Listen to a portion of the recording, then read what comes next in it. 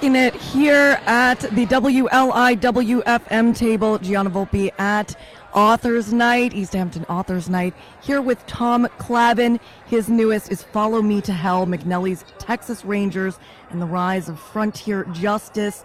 Last year it was Daniel Boone.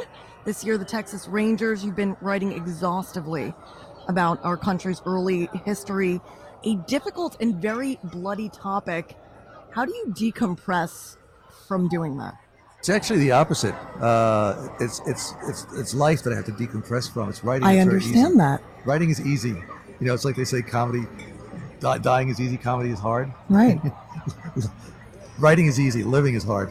It was difficult to keep on top of Texas history for me. There were so many dang revolutions and coups and straight up murders. I felt like someone watching a horror movie begging them not to go back into the house when a former ruler would go back to Texas or Mexico. Were you surprised by that as well?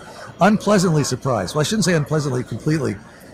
I think if I knew how convoluted and difficult it would be to make sense of Texas history, and I don't mean that as a criticism, it's just that they have a long and amazing history, the huge state, all these influences, waves of migration, all these, the independence from Mexico, statehood, Alamo, San Jacinto, the outlaws, the cowboys, the cattle trails. I mean, it was, yes, that part of it was, as you say, exhaustively researched, and that was a difficult. There's so many interesting figures to try and disentangle them from each other and present them in a way.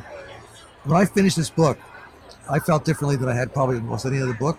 I said, I hope this makes sense, because I pretty much just have to finish it and turn it in. Right. And something that you didn't mention, which is, of course, the very difficult history with the Native people. Yes. You know, there's a reason why I've consciously removed using the word savage from my working lexicon of adjectives. Can you talk about the words early American uses? Yeah, savage was a word that was applied liberally to Native Americans. It's actually from a French word, sauvage. And the French sort of used it when they were first colonizing the American and encountering Native Americans.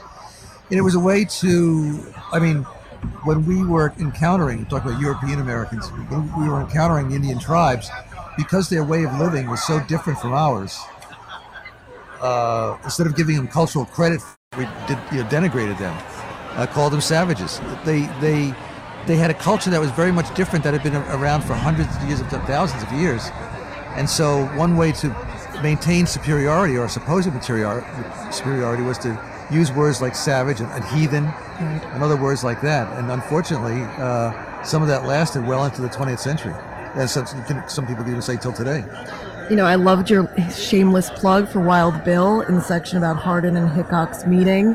I also loved what I assume were namesakes for the cities of Austin and Houston as real people who knew one another. And it was a thrill to learn how the Borden Milk Company came to be. My final question is, what was your favorite historical tidbit that you learned from researching this book? Was it Santa Anna and his connection to chewing gum?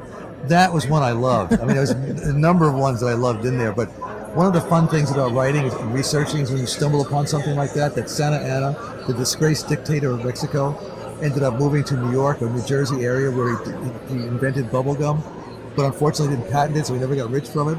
I mean, of all the things, then he get back to Mexico, where, still disgraced, he finally died. Right. Finally died, and they buried him in military honors. He was one of the ones that really made it the longest. He did. I mean, Mexican leaders did not have a history of living too long. No. But Santa Anna did, even though it was a shame, and they couldn't bury him fast enough. Well, Tom, I am, as always, excited for your next book. This year's is Follow Me to Hell, McNelly's Texas Rangers and the Rise of Frontier Justice.